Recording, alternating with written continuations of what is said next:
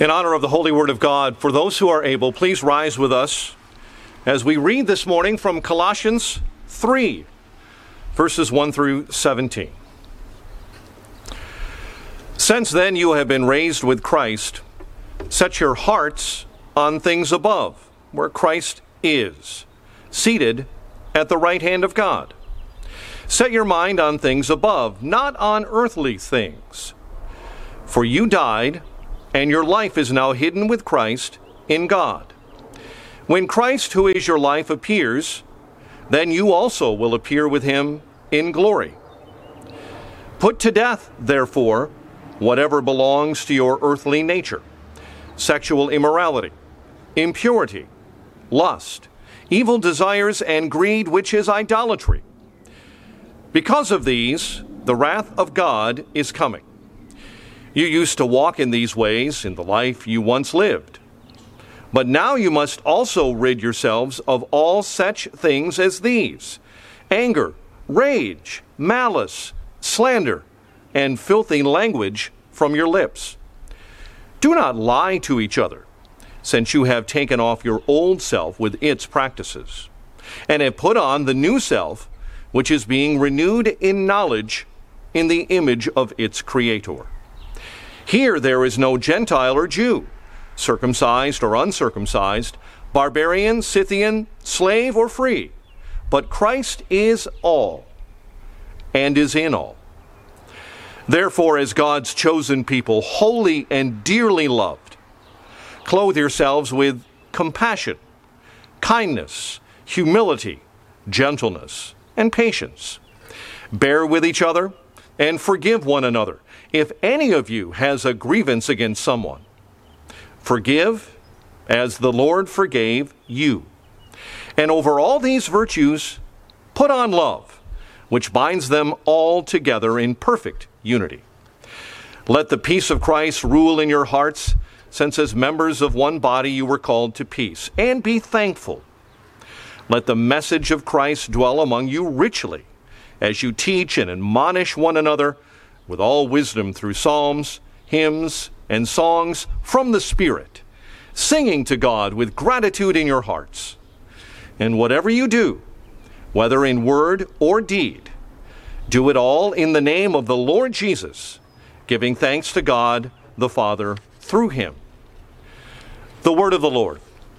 Thanks be to God.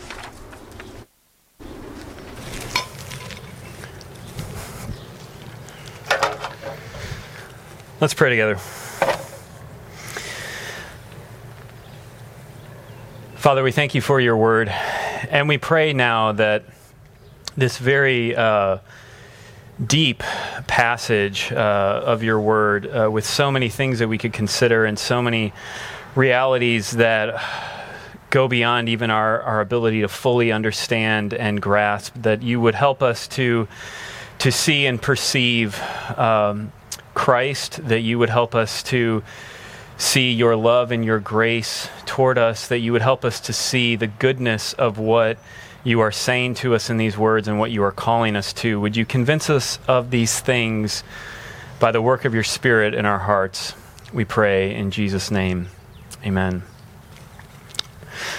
So if you've been with us, we're in this series called Revision, week 5, and we've been seeking to lay out the vision for Trinity. Really, as we're moving into this next chapter together of our life at Trinity, what kind of church does God call us to be? And we've been saying for a while now, and if you've been around Trinity the last few years, you've probably heard this language that God in Scripture calls his church to be Christ's beautiful church for the good of the world. That we are to be a people who are being made beautiful, who are being healed and restored and made whole in Jesus and reflecting the beauty of God to the world around us. We've sought to unpack the last few weeks various aspects of this larger vision of becoming Christ's beautiful church. So we talked about hospitality, and then last week we talked about community, and today we're thinking about discipleship. Now, there are so many things that we could say about discipleship, and if you've been with us this last year in our study of the book of Matthew, we focused a lot on discipleship, or we often talked about it as this apprenticing ourselves to Jesus, learning not just information, but learning a way of life. But here's how I want us to think about discipleship this morning as we look at Colossians chapter 3. Discipleship is growing up into our true selves in Jesus. Discipleship is growing up into our true selves in Jesus. If you look at the beginning of Colossians, and if you have the text in front of you, it would be really helpful. The opening verses of Colossians 3, Paul shows us really what it means to be a Christian. And like so many other places in the Bible, it's about a fundamental change to someone's identity or their status. That those who believe and follow Jesus are those, verse 3, who have died with Christ. Verse 1, they've been raised with Christ. Verse 3, we're hidden in Christ. Verse 4, Christ is our life. This is what it means to be a Christian. If you're a Christian this morning, or if you're wondering what it means to be a Christian, this is what it is. And Paul says, if that's you, then discipleship is really this growing up into who you are. And it's from this foundation, this identification with Jesus, being united to him and connected to him, that the rest of this passage really fleshes out what this life of following Jesus and growing up into wholeness looks like. So what I want to do this morning is think about what it looks like to grow up into our true selves in Jesus, and 4 aspects needed if we're to grow up into our true selves. And these 4 that we're going to think about are: we need community, we need to fight, we need to wear Jesus, and we need to practice this new life. So first, we need community. I'm going to be much more brief on this because, like I said, this was the subject of last week's sermon. So you can go back and listen to that, where we really thought about how community is something that we need, but it's also something that's really, really hard. But community is something that you can see all over this text. I think sometimes when we read the Bible, we read it kind of like it's a personal letter written to us. So you could imagine, right, pulling out Colossians and reading through the book, and it's kind of like, yeah, what is this saying to me? And that's not wrong, but the New Testament letters are written to churches, and they would have been read aloud in a gathering like this one where we're at right now. That's the context in which these verses that were read would have been heard and thought about and applied. All the pronouns and the verbs addressed to the readers are in the plural, right? So I'm going to use a good Southernism. So it's not you individual have been raised with Christ, but y'all have been raised with Christ, and y'all have died with him. And verse 5, therefore, y'all put to death. Verse 12, therefore, y'all clothe yourselves. Like, this would have been viewed as a community project, as something that we were doing together. If you look at verse 9 and 10 of the passage, Paul writes about the old self and the new self. And this is, let me just say, this is a really hard thing to translate.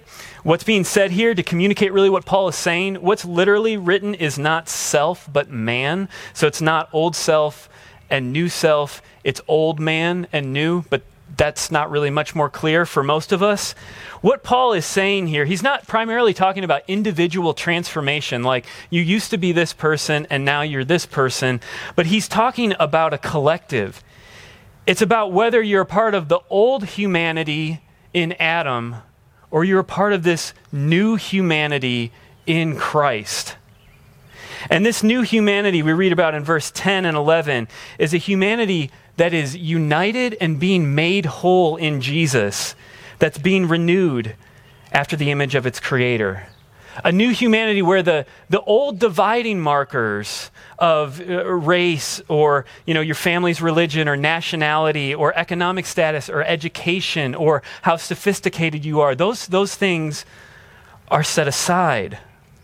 Verse 11, this is a new humanity in Christ where there is no Jew or Gentile, circumcised, uncircumcised, barbarian, Scythian, slave, free, but Christ is all and is in all.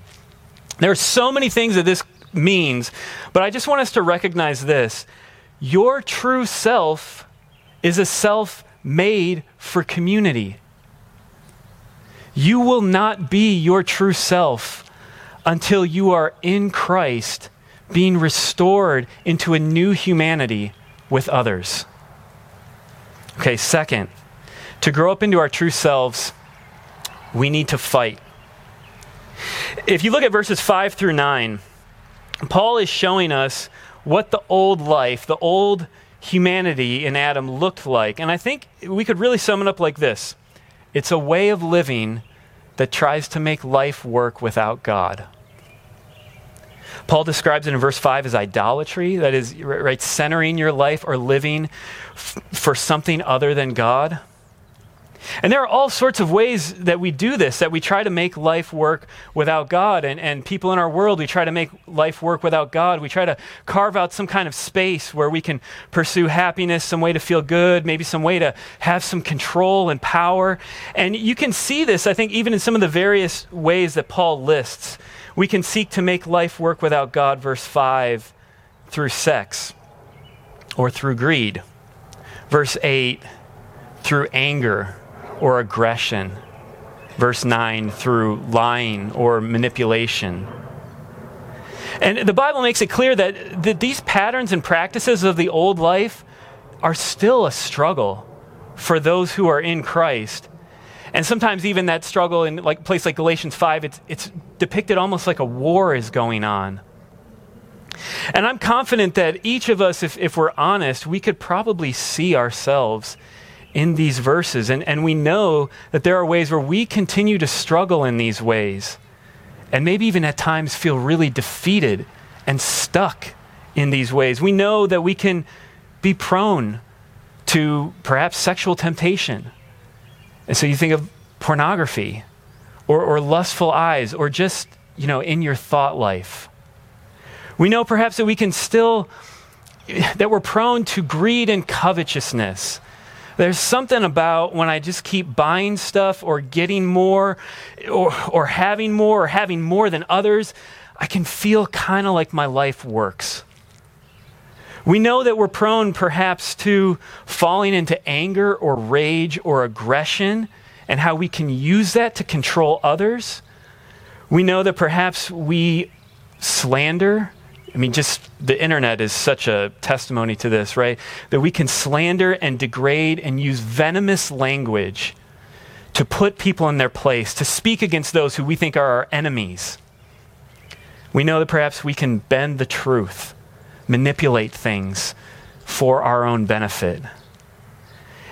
And maybe at times you even feel like this is just you, this is just me. Like, it's so natural for me to respond in this way, to just fall into this practice again. Maybe this is just me. And Paul would say to you, if you are in Christ, this is not you. Remember verses 1 through 4. Christ is your life. And there is power to change because in Christ, you are a part of a new humanity, which is being renewed. And though he doesn't mention it in this text, all over the New Testament, the Spirit has been poured out and given to those who are in Christ. You've been raised with Christ. That's who you are. And so because of that, Paul says, put these things to death. And I think he uses maybe language that sounds really violent. It is pretty violent. Kill these things.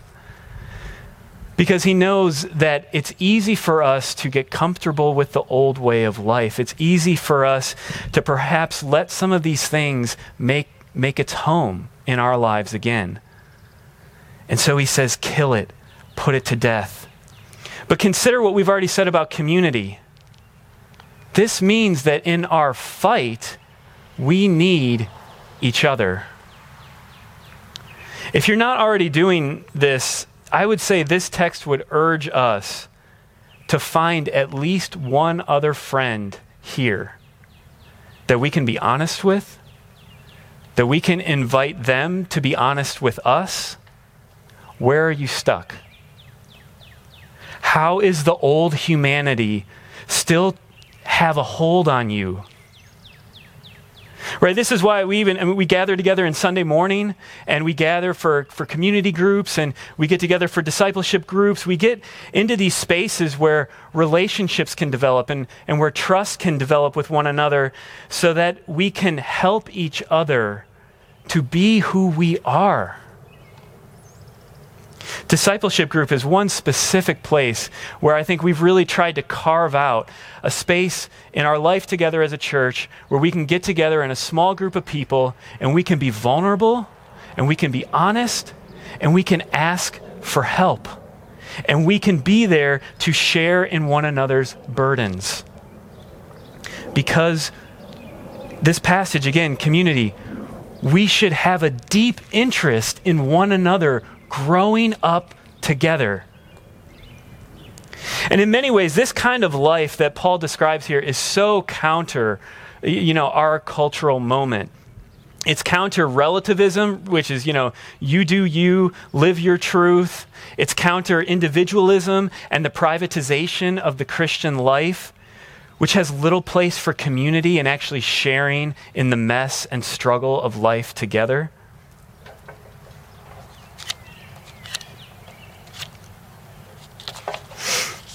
But I think these things are actually essential for a church that's seeking to become a beautiful people in Christ that are loving the world.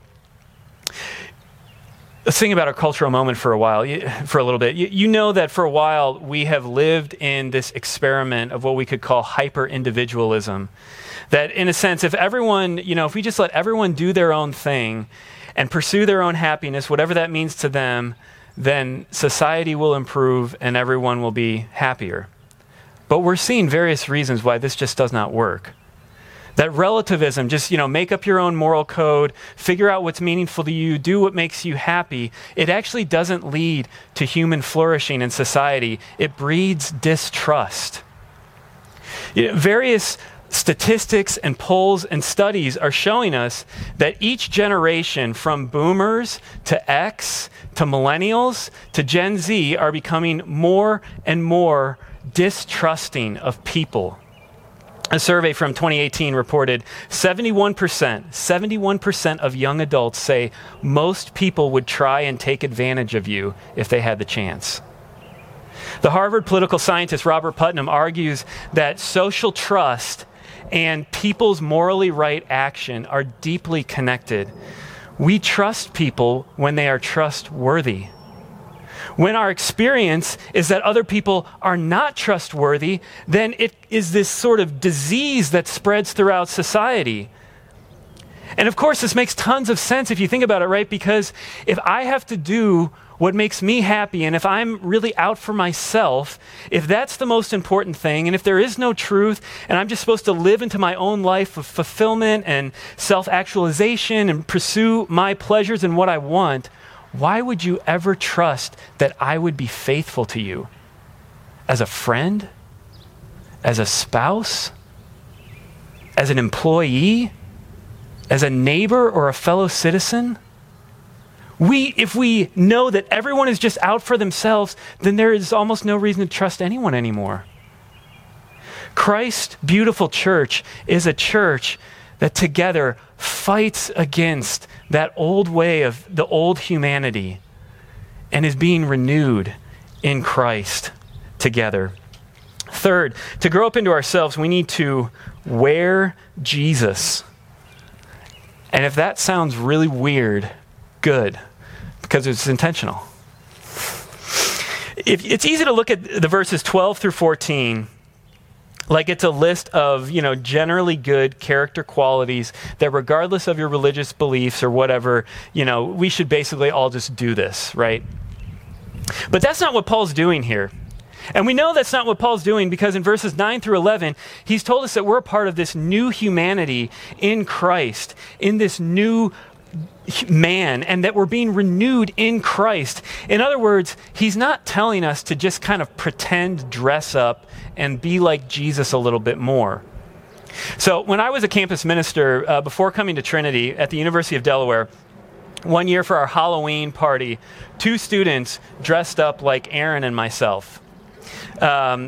She did her hair like Aaron does her hair. She had this long, I don't know what the thing that Aaron wears is, someone can correct me. She had this long flowing sweater shawl that Aaron likes to wear. And he had the beard and the boots and, the whole kind of get up. And I remember when I walked in the room, before I knew what was going on, I thought, man, Jake looks pretty good tonight. Now, the analogy with what Paul is saying here is don't dress like me, wear what I would wear, come into my house, raid my closet, and wear my clothes. Which should sound weird and a little bit too intimate. But that's kind of the point. Because if you're a Christian, you've been brought into a new humanity in Jesus, and you're united to him, and he is your life. So putting on these virtues, putting on these qualities isn't just allowed or permissible, it's actually who you are. You see, because verse 12, you belong to God as his chosen people, because you've been made holy in Jesus, because you are dearly loved, wear these things. Wear the compassion of Jesus, or you could translate this, guts of mercy. Deep inside of you, as you live in this world with other people in their waywardness, in their confusion, in their hurt and pain, and even in their sin, wear the compassion of Jesus toward them. The compassion of Jesus that looked on you as one harassed and helpless, like a sheep without a shepherd, and he had guts of mercy toward you. Wear the kindness of Jesus. Ephesians 2 tells us that, right, we were dead, we were enemies of God, we didn't love God, and we didn't want God, but he made us alive in Jesus. And he did this, Ephesians 2:7, listen to this, so that in the coming ages he might show the immeasurable riches of his kindness in grace toward us in Christ. He saved us that he might just bestow riches of kindness and grace on us. Wear that kindness with others. Paul wants you to think about the gentleness of Jesus toward you and the patience of Jesus toward you. He wants you to think about Jesus bearing your guilt and your sin and his death to give you forgiveness. And he wants you to wear that with one another. In verse 14, over all these virtues, put on love, which binds them all together in perfect unity. Now, interestingly, in the ancient world, when Paul wrote this letter, there were other lists of virtues. This was sort of a thing that people did. They would have a list of things you shouldn't do and things you should do. But Christianity was very unique in that it held that love was the supreme virtue to bind and inform all the others together. And of course, this makes sense when you think of the story of the gospel and the life of Jesus. And there are so many places we could, turn to just think about this for a moment. But I'm struck by John 13, this passage where Jesus is with his disciples hours before he's about to be taken away, tried, and crucified. And the text says, Jesus knew that his hour had come to depart, right? He knew his death was imminent. Having loved his own who were in the world, he loved them to the end. He loved you to the bitter end. All that it cost him. That's your story. And so live that. Wear the love of Jesus. And maybe you feel like, wow, these clothes don't really fit me, or these are like ginormous clothes. In one sense, think of yourself like a 5-year-old who puts on dad's shirt, right? These are yours. Grow up into them. This is who you are in Christ. Fourth, we need to practice this new life. A few years ago, I read a book on addiction that was incredibly helpful for me to think about how practices and habits shape our lives. How really, our embodied existence and the things that we do all the time really order our lives around some quest that each of us have for the good life. And the author, he quotes from many different addicts and former addicts and their experience of addiction, and many of them are so insightful, but this is one of my favorites. Listen to how this person talks about addiction. Quote, "Even today, I vividly remember what it was like to organize my whole life around smoking. When things went well, I reached for a cigarette. When things went badly, I did the same. I smoked before breakfast, after a meal, when I had a drink, before doing something difficult, and after doing something difficult. I always had an excuse for smoking." Here's my favorite line. Listen to this. "Smoking provided the commas, semicolons, question marks, exclamation marks, and full stops of experience." That is such a great image. I want you to think about verses 15 to 17. Like punctuation marks in our life. Practices that are like these punctuation marks ordering our lives. This really flows out of verses 12 through 14 and is meant to shape our lives. Verse 15, "Let the peace of Christ rule in your hearts, since as members of one body you were called to peace." Now, the word rule here was a word that was originally used of an umpire or an official making calls in an athletic competition. I know we have a lot of baseball fans. I don't watch a lot of baseball, but this is a shout out to our baseball fans in the audience. Imagine, right, a baseball game. You're at the game, you're in the stands, and you're all looking at this game from different vantage points and angles. And so, there's a pitch that comes, or there's a play at home or first base, and you all over here, you see it one particular way, and over here another, and kind of over here you see it another way. But it's the umpire who makes the call. What Paul is saying is, let the peace of Christ, the peace that he's already written about in chapter 1, verse 20, when he says that Jesus was reconciling all things to himself, making peace by the blood of his cross. The cosmic peace that's already been won, that's already been paid for, that's already been accomplished, let that be the umpire. Let that make the call. Here's how you are to live in this one body of Christ, right? Paul would not have been surprised at all that there are some times where, we're like on social media and we see someone who is in the larger body of Christ and they say something or write something that just fumes us. I can't believe they would say that. How ignorant. Or someone in this church does that. Someone says something that offends you. Maybe it's something political. Maybe someone uses a word for you that is just such a trigger for a whole host of other things. And in that moment, we're kind of tempted to live into the old humanity of anger and rage and slander and venom. But the question is, what makes the call?